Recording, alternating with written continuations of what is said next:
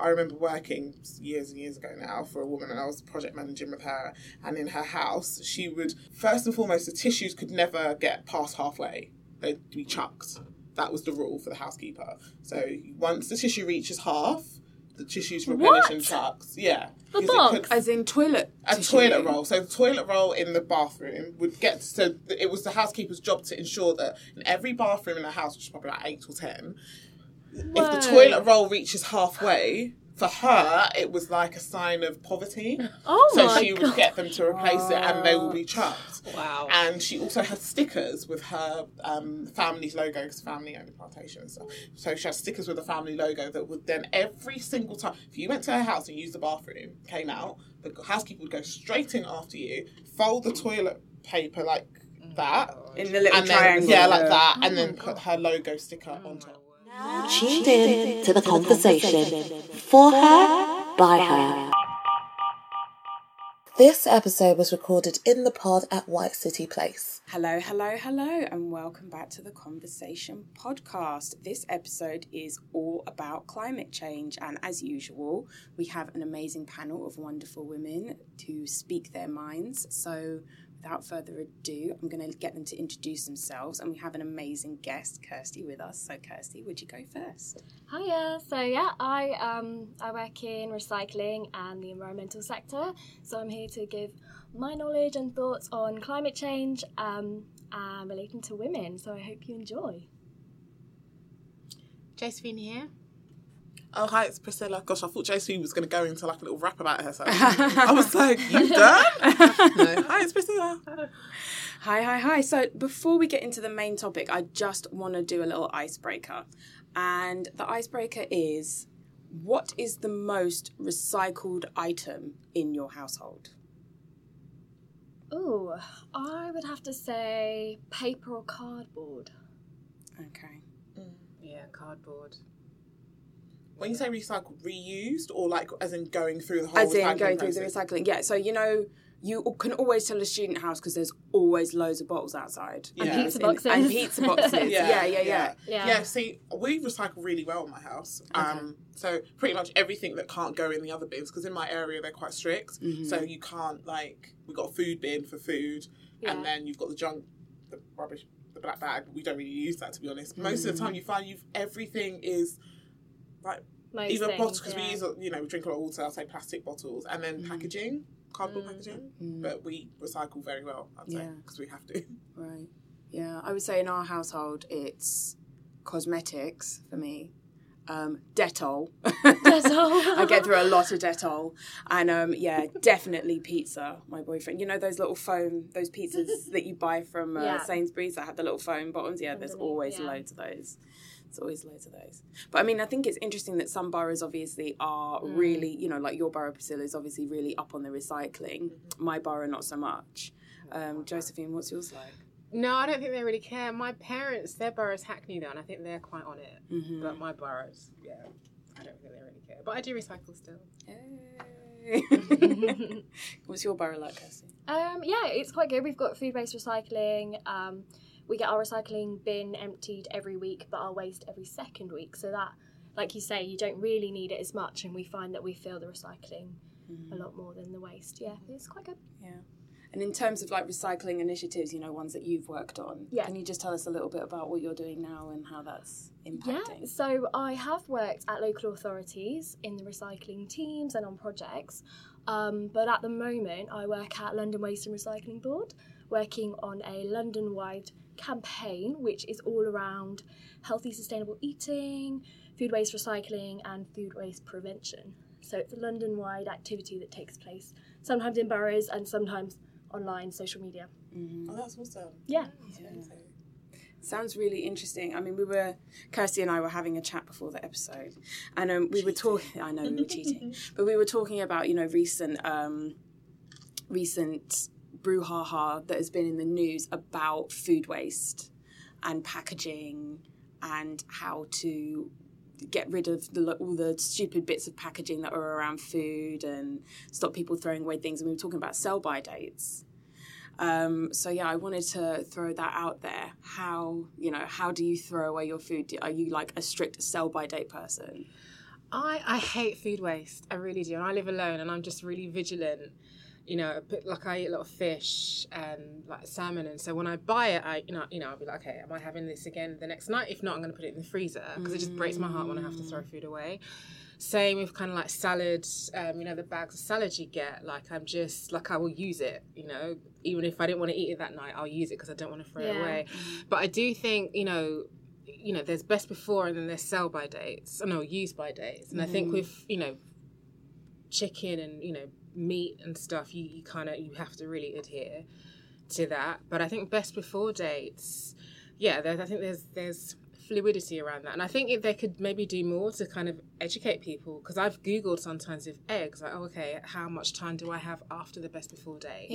And I think maybe if they even put that on the boxes, so people don't just chuck it out when actually you could have used it for another 4 or 5 days. Eggs are actually one of the 10 commonly wasted foods. And I think there is this massive conception that they go out within 2 weeks, but as far as I know, you can use them, and whenever I've used them when they've like even nearly 3-4 weeks old, they've been fine. I think like with food in general, if you look at it, you smell it, it looks okay, generally it's okay to eat, especially with vegetables and anything is vegetarian. It's a lot harder to get food poisoning if you clean your veggies properly and stuff like that from vegetables. And obviously meat is a completely different matter. Yeah. So what are the other 10? Can you remember them off the top of your head? Okay. Here goes. So we've got bread, always commonly wasted. And you can be quite creative with bread. You can put it in make croutons. You can revive it by making French toast. Milk is a very common one that goes to waste. Potatoes, eggs, as I mentioned. I think takeaway meals, they go to waste quite a lot as well. So I think people buy them in bulk, throw them in the fridge, and then they're like, oh, this one's gone out of date, saying it might be fine, but they get thrown away. We're trying to think. I think, strangely enough, fizzy drinks is on that top 10 list. Really? I thought that was really strange, but I think it's when people open them and then they have a third of the bottle left, but it might not be as nice and fizzy as when they first opened it. So I think they've just pulled that down the drink. I think so. That's what I read from that on being on the top 10 list. Yeah. Amazes me. I'd never throw away. That's so interesting. Yeah. But I suppose that's where things like cans and stuff like that. People always buy more fresher. Yeah. But people always buy more than what they need, and I think that's part of a problem as well, in a very consumerist culture, where we always are like, oh yeah, I'll get 2. And you really don't, you don't Because it's on offer as well. The offers get you. Yeah. Priscilla, what are you like in terms of food wastage? Now, I must admit, I'm a little bit of a snob. If I see a date, just for me, it's just, and that's a mind thing, I'm just like, okay, I'm not going to bother. But I must say, of late, because I'm climate change woke, I think that I'm starting to be a little bit more, open to the actual truth. Because if you go out and buy stuff, so if I go to butchers, it doesn't have anything on it, or if I go out and I buy veg on the stall, it doesn't tell me that it's gone off. So then I'm just usually looking at it and kind of guessing. And then I just think to myself, well, then why not have a similar attitude for food that's in the shop? Because if you've looked at it, I'm just very wary of being sick because of food, because I've had food poisoning and it was horrible. It's not nice. And I'm like, I just don't want to be sick. Fair enough. But yeah, I'd say that's kind of my stance. See, for me, it's weird. My family was raised, my whole family is very much anti-waste, to the point where, you know how sometimes you get jam and it gets a bit of mould on it? My grandma literally used to get a spoon and run it over the top of the jam, dump the mouldy bit away and use the bottom bit. And now, obviously, as I'm saying this, it's actually horrific because the whole thing is obviously infested with mould. There's spores in the whole thing. It's just that it's only grown at the top. But that's how, if there's a mouldy bit on the bread, just chuck that bit. I remember having toast at my grandparents' house that had loads of little holes in it, like the moon, because they would just pick it out. Because that generation that lived through the war, you couldn't just go down the road and get more bread. Yeah. And so rationing was ingrained. Yeah, exactly. And so my mum is a bit like that, not quite to that extent, but so I was really raised on if you can cut off the mouldy bit. Yeah. do that. Definitely. I don't do that with jam because that's gross. But you know, if like half of the potato is minging and then the rest of it is cool, I'm just going to be like, cut that bit off, use the rest of it. Yeah, definitely. And yeah, like being creative with how we use, you know, gone off bread, for example, or bread that is a bit stale. So we would deliberately have recipes that were, you know, using older foodstuffs, for example, like a soup or using breadcrumbs to like make chicken or something, you know, do fried chicken or whatever. So that's kind of where we were with that. And I think that's really impacted when I see people just with food and stuff like that, it just makes me a bit sick. Yeah. Just chucking it away. You can freeze quite a lot of food as I well. freeze a lot. Especially like bread, to then make toast. It's perfect. Yeah. There's nothing wrong with it, as it just freeze it, pop it straight into the toaster. Yeah. Yeah, I was actually going to say, off of the back of what you were saying about freezing, I do that a lot. Yeah, So I like to do because I'm such a about sell-by dates. If I know I'm not going to use it, then it's going to go straight in the freezer. And I try as much as possible now, if I'm planning my food, to do my shop in like bits as opposed to bulk, because I found bulk has made me wasteful. But I find if I want to eat something that week, like if I kind of fancy this, and if I cook it and have that over the 2 days, then I'm good. Then I can do another shop.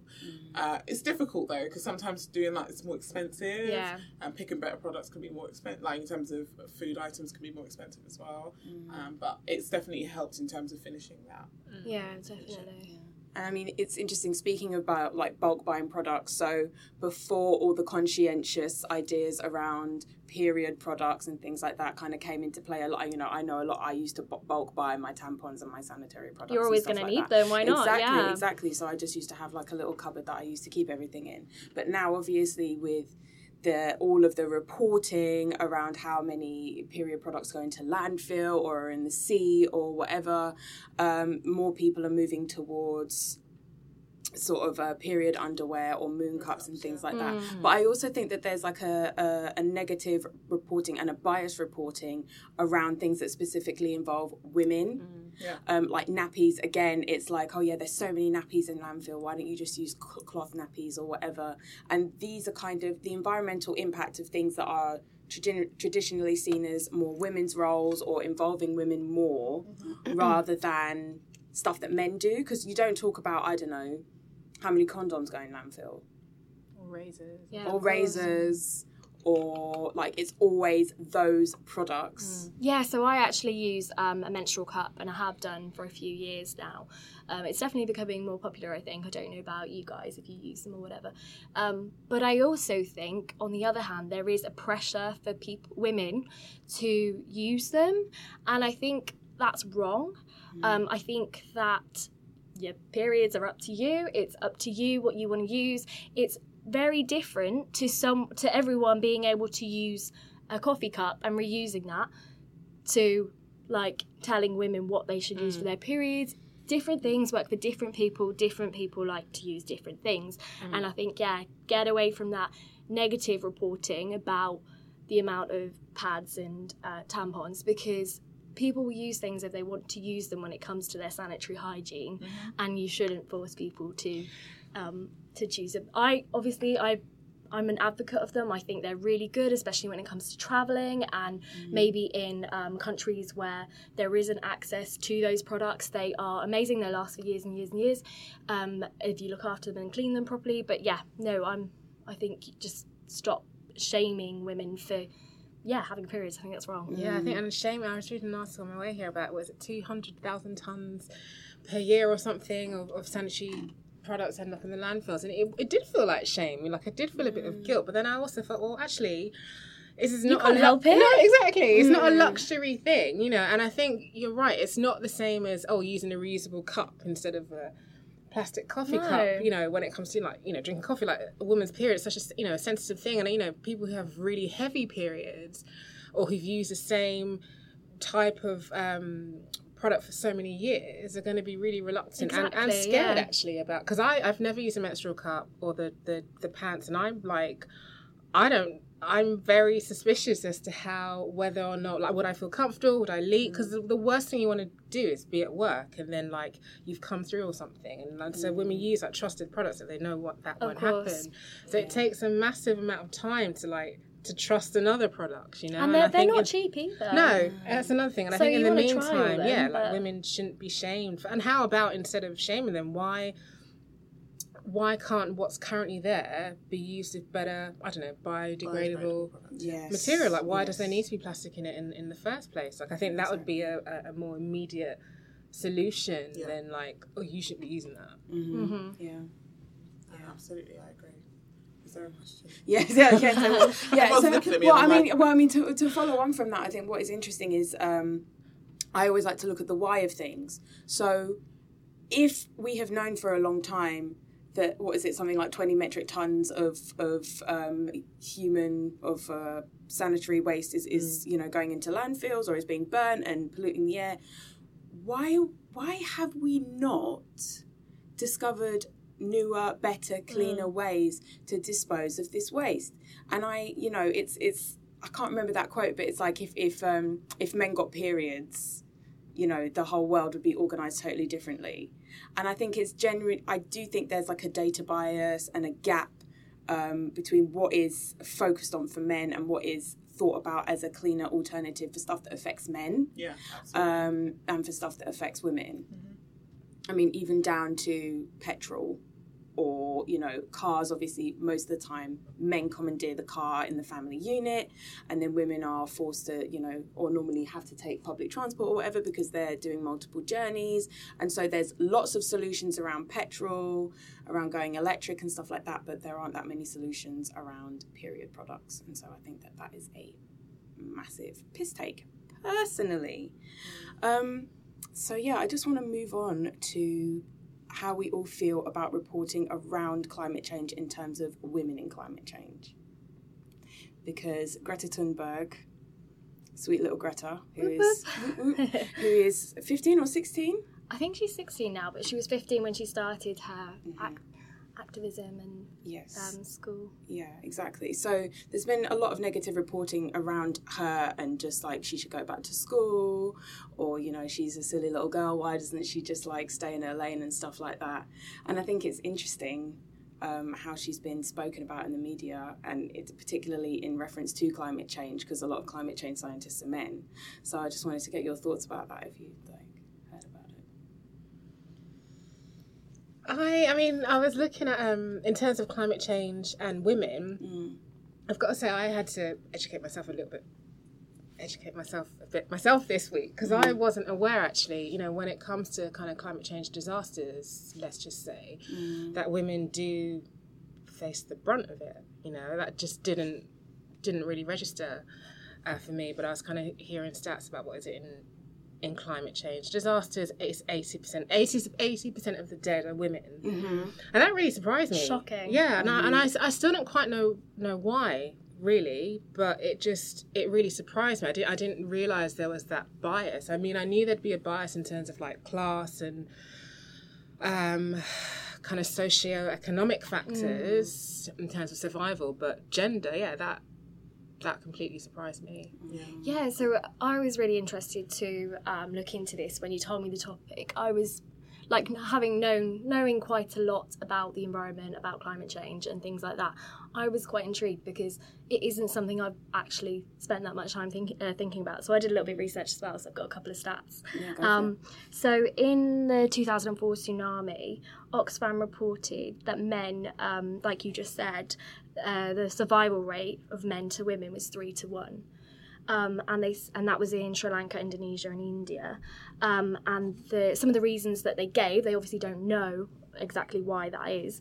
But men are more likely to swim, and that when it comes to the evacuation, the moments you've got to run for your life, the women are spending more time finding their children, finding their loved ones, their relatives, and that stops them being able to escape in the final moments that they have to escape, which is quite.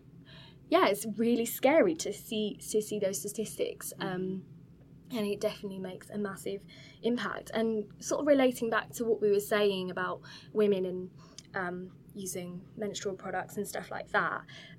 With Hurricane Katrina back in 2005, a lot of the emergency shelters didn't have enough or an adequate amount of sanitary supplies for the women, especially like in the I think it was the Hippodrome where a lot of the evacuees went to, and then following on from natural disasters all the time, levels of rape and violence against women actually increases. So it's not as straightforward as to say, oh, the women die, more women die. It's the aftermath, the products that they need. They don't have a choice. They need to use sanitary products. And then, I don't know, what's the reason why people, men in particular, get more angry and are like angry at the situation and then take that out on women sometimes. Like, I think shocking. I think especially in certain, I'm not saying it doesn't happen here, because obviously we've got our own issues here, but in certain countries where a lot of women have less of a choice in how they go about their womanhood, in terms of how they act, what they have access to, what they're allowed to do, it's very much the man is given the mantle and you kind of fall into your position is to look after the children, look after the home, stay within the house. There's nothing wrong with that if that's what you want to do. But obviously there are some people that would love to have life skills beyond cooking and access to education. Yeah, and access to that, exactly. So I think once you've kind of put these people in this awkward position, you also create loads of products that they need to then use as well. You keep them confined. So naturally, the person who's out there that's been taught to survive and taught all these stuff they're gonna think about themselves first, because everything in the world and in their world has been constructed for them and kind of for their survival. Whereas the woman is, like you said, thinking about, oh, I need to think about my child, or this product I need to buy, or whatever. So then you've got a group of women who just don't know how to run for their life. They don't know how to put themselves first. They haven't been told. They've not been empowered in that sense. And even down to things like products as well, like sanitary products. There are in some countries I know where a lot of women use like cloths, and that's not out of wanting to. It's out of I don't have anything that I can't buy it. Yeah, exactly. So I have to then use this particular product. So it's just, when you're on the back burner and no one's thinking about you anyway, you're naturally going to fall victim. If you scream and say, I'm going through this, or someone's, I'm going through rape or whatever, and no one's listening, you're not important. Your story's not important. When it comes to blaming, it is. But when it comes to the actual data problem, gap. It's like you're not Exactly. But blame women. Blame us for ages, though. Yeah, exactly. That's why I remember Katrina, and that's why I found it so alarming that the richest country in the world, when the flooding, the earthquake, what happened in Katrina? The hurricane, when that happened, and they were in that stadium for weeks, and you'd look on the news and you would think, oh, this is maybe like, I don't know, Bombay or a developing country or somewhere, not the richest country in the world, where you wouldn't expect that it would take, a fortnight, a month? I can't remember, but all the rapes and looting and all the attacks that were happening in that hippodrome. Yeah. It was just shocking, So then that makes me think, okay, so they talk about, in a climate change disaster, in a country of a kind of lower socioeconomic background, women are more susceptible to things that happen. But then that happened in America, which is the richest country in the world. So you can only imagine how much worse it could be. I can only imagine how much worse. But also then it's it doesn't connect then, because then that still happened in America. Yeah, exactly. Yeah, because I think stories around women, it's been the same thing over and over again, and it's like frustrates me when everyone's like, oh, there's not this gender bias, or there isn't this kind of, because it exists in every kind of space. But as you said, even worse in spaces where there isn't any, I don't have a right to speak. Like, how dare I even speak up and say anything's happened to me? So it's true.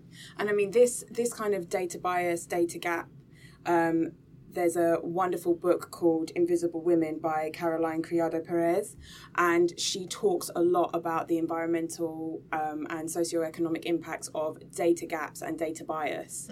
And she talks about things like, for example, what happens in natural disasters, like lack of access to sanitary products, obviously. And again, if there are trans people, there's no access to hormones, no access to baby changing facilities. Like, there's so many things because all of the planning around natural disasters and city planning in general is done by men.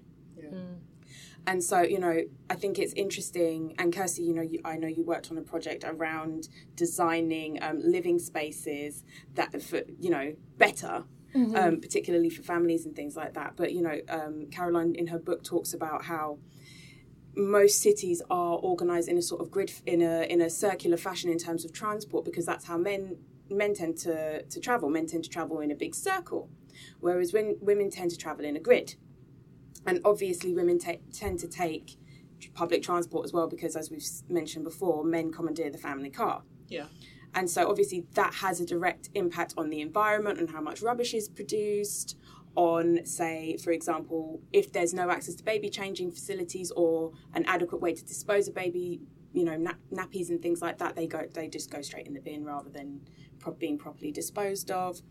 And yeah, Kirsty, I want you to tell us a bit more about the project that you worked on the estates and the waste and how you organise that to benefit families better. Yeah, so I worked on a project at a local authority, which was specifically on estates, and it looked at closing the waste chutes and building what I would call pretty bin stores, and putting both the recycling and the waste bins next to each other and the food waste. And generally, it, like in the trial, it had a very positive effect. I think recycling went up by 50% in the trial project, and so I was part of the team doing the next phase of the project, doing it in more locations. And so, yeah, at the moment, if you live on an estate, a lot of it built in the 60s, a lot of the time you have this horrible-looking metal sort of shutter that you throw your rubbish down into. And for a lot of people, the recycling bins are really far away, there aren't that many. So it was about stopping using those because a lot of the time they're not fit for purpose and they're also a bit of a fire risk. Yeah. And making the bins just a nicer place to be, not a dark, dingy, dirty space at the back of, I don't know, the block or whatever, and making it easier. So on your way in and out of the building, having those there, you're going in and out anyway. If you're going to go to those bins, now maybe you're going to recycle as well as just using the rubbish bin. So yeah, that was really interesting. I really enjoyed working on that project, and I think with older buildings, it's a lot harder for people to recycle, and it might not be a priority for them, especially when they're on the 11th floor or something like that. They might not have the time to walk down, or it's very easy to say, oh, everyone should recycle and everyone should do the right thing, but there are so many different elements to think about when it comes to actually changing that behaviour, and infrastructure in the actual physical bin or the collection service or the space you have does come into play, and it's one of the main reasons why flats recycling rates are so low. Yeah. It's about access as well, I think, and you know that's a massive problem. I think, you know, for people with disabilities or older people, in terms of first of all remembering, like what piece of recycling goes in where, what time it's collected, when, and also just being able to physically, if you live in a flat, physically drag it out and down the stairs, or if you don't have access to a lift. Yeah. Priscilla, you were gonna say. No, I was thinking that's exactly what I was going to say. Access is massive issue. And for anyone that lives in a flat, even if you're not from a particular community, let's say, it's a chore going out of your house, going downstairs. I'm fortunate enough I can open my front door and, you know, put stuff in the food. I mean, we've got a mini food bin in the house, and then I've got a massive one outside, so I can kind of, like, you know, take that out, chuck it out. But that's my privilege, I guess, in that sense. Not everyone's got access to that. So I think maybe it's just about formulating tools that make it easier, and make you feel like I then have to follow this through somehow, without it being a chore. Which, again, is a headache, as you can imagine, because some flats have got, like, how many floors? So how do you do? 21 levels or something like that. And you've got kids as well, so a lot of people would want to do that on their way out. You just want one bag. You don't want to have to drag a toddler. Yeah, it's not your priority. Like, you've got a lot going on. Bag. You've got kids and you're pushing a buggy, or, like you say, someone in a wheelchair might not be able to reach the bins and stuff like that. So, yeah, it's not a one-size-fits-all. Yeah. Definitely. But maybe we make it a priority. I think maybe a lot of this stuff is laziness because we love convenience. Yeah, I would agree. Maybe if we, I'm just... We all love thinking convenience, about, yeah. And I think I love convenience. there are people who might not be able to go to the bins, or elderly, disabled, or, people are really busy with young children. But there are a lot of people who I also think that choose not to because they can't be bothered. And that is a shame. And I think they're probably a larger proportion of the population that have the ability to help make that small change. Yeah, no, whether it's food waste recycling or, like we were saying earlier, you reusing not using disposable cups, using a reusable one. Yeah. It's about making that conscious change all the time rather than just now and again. Can I ask a question? Yeah. Do you still think that people view recycling as like a middle class? Do you think there's still a kind of class thing around kind of like recycling and the like environment? Well, just to I know I was really slow to the recycling train because I was like, I do recycle now and I have done for many years. But I remember before, I kind of just viewed it as like this kind of, I don't know, just a bit of an elitist thing, really. And I'm wondering if there's still that perception, since you work in that industry, in that environment, if there's still that perception you think of people kind of thinking it's like this, we should be worrying about other problems. This is like a middle class thing. Potentially. I don't know if it's necessarily like a middle class thing to do, but like I was saying, priorities, that isn't everyone's priority, and whether or not that's then associated with class, yes, maybe to some extent.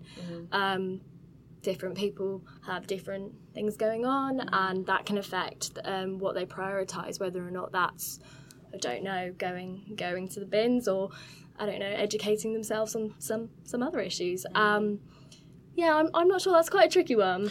No, I just wondered, because I know a couple of years ago being green was kind of seen as definitely, like a middle class thing. Definitely, especially most businesses, I think a lot of the people who sit at the top of lots of large environmental companies or organisations tend to be white middle class men. So in that respect, and that's like with lots of industries, that definitely is something to do with class and white privilege in a way as well. But I'm not entirely sure about recycling on its own. I think it's massively dependent on the borough you live in, and like I said, the access and how easy it is for you to do it. I mean, there's 32 London boroughs, each of them with a separate and different policies around what they can do, and I think that needs to be clearer. Different things happen to different people's ways. Some people can recycle glass, some people can't. Some people put it in a big bin, some people use a bag. It's all so confusing, and no one, if you move around a lot especially, you don't know what's the right thing to do, and so people tend to then not bother. They're like, I'm confused, I don't know what to do, I'm just going to leave it, I don't have time for that. I think so. I think it definitely has a class element, only because the model that we have in general in this country is a capitalist model. And so everything is like a reflection of that. So, for example, if there's not seen to be any profit in going green or staying green, when you are working class, if you don't directly see the benefit of it, but it takes your time, and your time is your money, it can have an impact in that sense, I think. But I also think in terms of reporting, there's a weird disconnect between how climate change is reported about, because on the one hand there's loads of scaremongering, we're all gonna, there's something called, hold on, let me just double check, there's something called Earth Overshot Day, which this year is the 29th of July. So that means that we're due to overshoot the amount of resources that we have. So the Earth cannot replenish the resources that we have used up for this year, at all, already. And we haven't even hit December. And so, there's lots of reporting about things like that, and I'm sure on that day there'll be loads of reporting on it. And then there's a disconnect between that and it's Kim Kardashian's latest makeup line, blah, blah, blah, blah. It's just so you go straight from one thing to another thing, and there's no kind of lingering on the impact and on the the different contexts within climate change or within classism that makes that intersection happen. So yeah, even in terms of like things like going vegan, we're all told to go vegan and that will save the planet. It's like, well, will it? Yeah. Will it? Yeah, and I definitely agree when it comes to I think that there definitely was that element of, you know, classism when it came to recycling, especially a couple of years ago. I would agree, because I know when I started doing it, some of my friends hadn't done it, and they would say, oh yeah, but that's because you live in a bougie area or whatever it is. Really? Yeah, so maybe they just kind of attributed the forceful, you know, you've got to recycle with where I live, and people like It's you the have correct to behaviour, I'm doing the right thing. right, as opposed to like maybe I've got a bit more of a choice or whatever, which is not true at all. And I found it quite interesting, because I think people that are extremely rich, not all, a lot of people that I've come across that have got a lot of money don't care about it as much, but you've then got this in-betweeners. There's a little bit of an awareness there, because there's been a bit more of a journey that's still fresh. Because I remember working years and years ago now for a woman, and I was project managing with her, and in her house she would, first and foremost, the tissues could never get past halfway. They'd be chucked. That was the rule for the housekeeper. So once the tissue reaches half, the tissues replenish and chucks. Yeah. The box? As in toilet tissue? Toilet roll. So the toilet roll in the bathroom would get, so it was the housekeeper's job to ensure that in every bathroom in the house, which is probably like 8 or 10, if the toilet roll reaches halfway, for her, it was like a sign of poverty. Oh so my she would get them to replace it, and they will be chucked. Wow. And she also had stickers with her family's logo, because family owned a plantation and stuff. So she had stickers with the family logo that would then, every single time, if you went to her house and used the bathroom, came out, the housekeeper would go straight in after you, fold the toilet paper like that, in the little and triangle. then, like that, and then put her logo sticker on top. And then every time somebody else would go and take that off, and she just had tons of stickers with their logo, like little stickers with their initial. And I couldn't I don't understand. That's so wasteful. Right. So like for her, Yeah. for her, the entitlement I can is enough. Like I can. It's not about, I don't care what the planet's talking. I don't care what you're talking about. We can chuck. They would chuck. I was at the house one day in the kitchen, and she went to the toilet, came out, and was like to one of the house maids, the roll, and I was just like, I know that roll is not gone past like that, and you're like, the roll, and they just literally had a bag that chuck it in. Same with their underwear and stuff. They threw everything away every month. Oh my goodness. So they had new bras and new she had 2 daughters, so new bras, new pants, and they would chuck it. Kidding. I can't understand that. And this sort is of really thinking. expensive. I mean, I don't know about maybe your underwear in terms of your pants, but your bras. Wow, okay, really? But every month. every single 4 weeks they'd go shop. That was her thing. That's incredible. So then I've seen that, and I thought, that's waste on a level that I never even knew existed. Yeah, exactly. But at the same time, in their house, they had that little, where you could chuck the food in and then flush it so it goes down. like those American. Yeah. So it's like, I don't understand. Sorry, I can't even imagine a world where me or my family would do that. because of entitlement. Yeah. And I think sometimes when, if the truth isn't played out to people, like I've spent time in my own personal time watching videos on stuff or watching documentaries on stuff and seeing the realities of it, and it's like this is actually scary. Like I watch it and I'm actually scared, and it's not it's not even in a way of the scaremongering. It's actually when I watch it and I see the waste, I'm like, this is not funny. Why should what we're doing here be first and foremost affecting communities that in certain countries? It's in disgusting. the global south. Yeah, that's really, really, really horrible. Yeah. We've got that. But then at the same time, there's like the sense of ownership. I'm like, I live on this planet, so I feel like I need to be a little bit more responsible. So now I don't just shrug things off. I'm not as good, but I still want to say, okay, let me try and make better decisions when it comes to this or when it comes to that. Look into this a little bit more. So I think maybe the education on it needs to be more, not forceful, but we need to get it. Because sometimes people won't get it until it's like, do you understand what's going on. Like, and definitely, I think in the beginning, you know, it was kind of seen as a bit of a hippie thing, Yeah. like, you know. And I think for me, one of the biggest impacts is seeing, like, you know, like wildlife and the oceans, and like how, you know, when you see like plastic bags wrapped around like pelicans' necks, you really then realise that what you do in your little, I don't know, here in London or Shepherd's Bush or whatever, will have a massive impact on, you know, an ocean or wildlife or species millions of miles away. And then that kind of really hit for me that actually, that's, you know, we leave a footprint. And, absolutely. you have to kind of be more conscious. be aware of that. For me, what really gets me is recently I've seen in the media photos of polar bears. Yes. Completely tiny, suffering in pain, starving because obviously the ice where they lived has melted. They're struggling to get food, and there was a picture recently, I don't know where it was, but it was like a polar bear was on this garbage sort of mountain, probably a landfill, just lost. And it's just so sad when you see that. And like all the turtles, and just it's really, really sad. And going on from that with oceans and plastics, you could probably talk about for quite a long time, but it's really, really scary to think about the amount of plastic in the ocean. I don't eat meat, but I eat fish.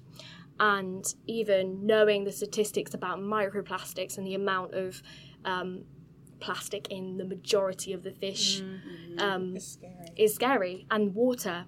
And, you know, every time you wash your clothes, you've got particles going into the water.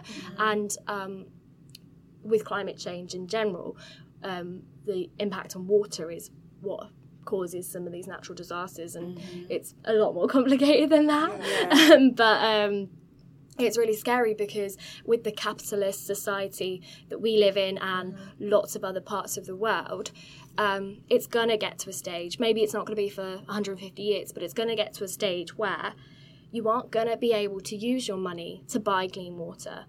And you're not going to be able to use your money to buy food that isn't completely polluted, or it's scary. It is something to be scared about. But I don't think scaremongering is necessarily the right way that the media should be portraying it.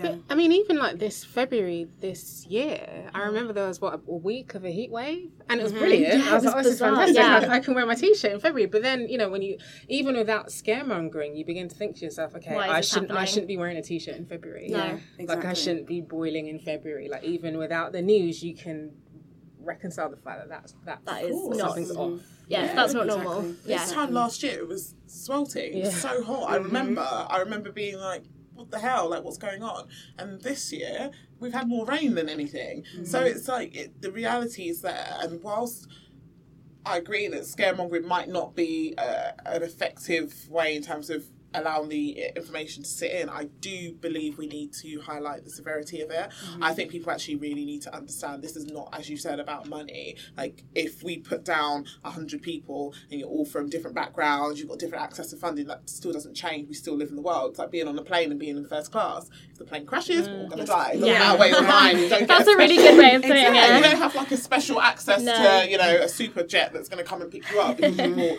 spent £1,000 more on a ticket. We all go. And it's really kind of it's scary when I've watched this stuff and I've read stuff on it and I'm like, oh, I need to start holding myself a little bit more accountable about the decisions I make, which I don't always do, but I try my best. I remember a time, I think it was last year, when we had an event and we had loads of balloons left and we were like, what are we going to do walking around like firing them with balloons? And Zalika was like, we can't, because I think we wanted to just let them go. So it was like, you can't let them go. You can't just let that happen. I said, what about the whales? Yeah. Because what happens is that when people release balloons, they get carried out to sea, then they deflate, and whales and other sort of big predatory mammals in the sea think that they're jellyfish or squid, and they eat them, and it makes them really sick.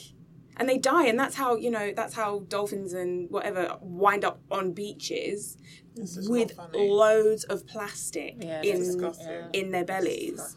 I mean, just bringing it back to, I hate using this phrase global warming because I know climate change is probably more de rigueur.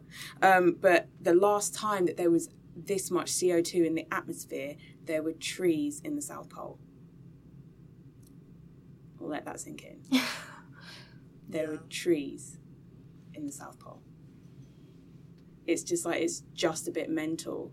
And to bring it back to what we were talking about in terms of like holding yourself accountable, I think fast fashion has a really big impact on the environment. I mean, I'm massively guilty of buying, you know, we all have a responsibility not to buy fast fashion, but at the same time, eco fashion is really expensive. It's hard. Yeah, and hard to get hold of as well. It's really hard. Like I'm it's one of those things. I'm glad though that I'm feeling convicted like this. Do you know what I mean? Like, I'm glad that I'm at a stage now where when I'm making decisions, it pops into mind. Whilst I might not always make the best decision, I'm still glad that it's a thought that comes into my mind, like, do you know what are you doing here, or can you not go for something else, or maybe look for something else. I received packaging the other day, and it was just for something really small. You know, when you look at all the boxes and you what is this? Why have I got all of this stuff? And I was really angry about it.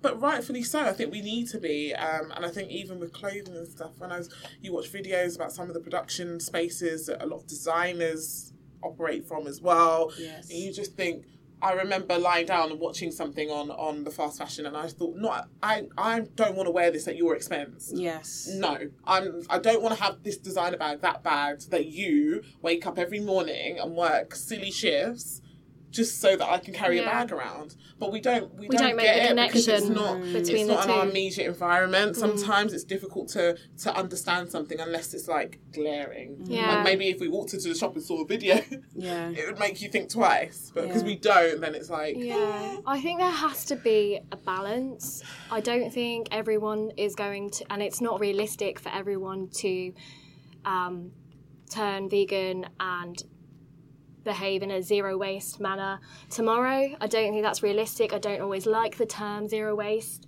But yeah, like starting to be mindful about those decisions and maybe thinking, maybe I don't need that new top from ASOS, or I don't need that misguided bikini for my holiday, and, you know, just trying to think about maybe buying something that is a little bit more expensive, but will last a lot longer. Yeah. It doesn't have to be eco-fashion, but something that you know you will use for years. They say 30 wears, if you're going to have something for 30 wears. Yeah. But then you have individual responsibility, and even if you don't buy that bag, or if someone buys, you know, something else, you've got individual responsibility, which is still important. But then, you know, even if 10 people decide not to do those things, those processes are still going to be in place. Of course. Like the big industries are still going to use, you know, child labour or whatever kind of means they do to make the clothes. So I think on both sides you need individual responsibility, but also kind of corporate responsibility. Same for, you know, if women do start using more moon cups or whatever on their period, you know, you're still going to have, you know, those pads and tampons that have plastic that aren't biodegradable. Like at some point there needs to be a balance. Absolutely. And even more of a kind of corporate responsibility balance. Definitely. Really. Yes. There seems to be a lot of kind of onus on the individual, which is good. Like you say, people should, you know, start thinking, and, you know, I myself, we could all be doing it, being a bit more kind of aware, but then I think there's a bigger responsibility as well that's needed. I think so too. I think it is, like you say, when you feel like you're doing the right thing and everyone else isn't, you almost feel like, what is the point? Like, I'm doing my best, but it's not making much of an impact, it's not making a dent. And there needs to be a call to action on these large corporations over mass producing and overproducing everything, every industry, because there are finite resources that we have left, and we are overproducing at a crazy level. And I think it's not easy. It's not going to be an easy solution. But I think, for example, more recently, some supermarkets have been using less plastic. I think it's like Waitrose, Morrison's, a few like major companies, Sainsbury's, have started to use like less plastic in their packaging, or at least having like trialing plastic-free areas. And I think that's come from pressure from the people. And I think that needs to happen more and more and more. But like you say, it's not easy, and it's something that a lot of people need to get behind before they even think about making those decisions, because it costs them money and they're all about making a profit. So there's no easy solution, but I think it is still good to have that a conscious awareness of those decisions that you're making. And I think the important thing is that you don't have to be perfect. You don't have to do everything right. But if you're trying, and I think that's just the way we have to go, we've got to start trying to make a difference for it to have a positive impact. 100%. Wow. Well, I think that is a good note to leave off on because, you've said everything I was thinking. Sorry. No, it's good. Yeah, I think you've summed it up really well. But yeah, just some final thoughts about, let's say, one action that we are going to do in the future to help take care of the planet. I think I'm just going to say be mindful and hold yourself accountable for what you can, because I really do agree that the corporations need to. I think force is needed. I think the government needs to step in and say, we don't allow this. Because we're human. At the end of the day, we're consumers. We don't produce the products. Yeah. If I'm in a rush and I need water, I'm going to buy water because I need water. Yeah. Whereas if it's not available in the same way, then I will adapt. So accountability, I think, and mindfulness, forceful action. Yes. Yeah, I'd say definitely that as well. And also just, I think, committed to sort of educate myself a bit more. I think you mentioned something earlier today about how things are designed very much and around that kind of male youth. And I was at an event yesterday, and there were these massive queues for the women's toilets, and they had to open up the men's. And I realised that, and so we went to the men's, and then there were urinals and cubicles, and I kind of thought, like, wherever you go, there's always kind of like equal men's, equal women's, but maybe there kind of should be more women's actually, because women may need to change their kids' nappies or change pads or whatever. Gender neutral toilets. Yes. Yeah. Anyway, so I think being more aware about actually these things that actually do exist, and just kind of keeping myself educated. Yeah. Well, I think for me, I will make a concentrated commitment in solidarity with my sisters in the Global South, who are usually working in sweatshops, to buy more sustainable fashion. Yeah. Well, anyway, this has been the Conversation Podcast. Signing off. Bye, everyone. Thank you. Thank you. Bye.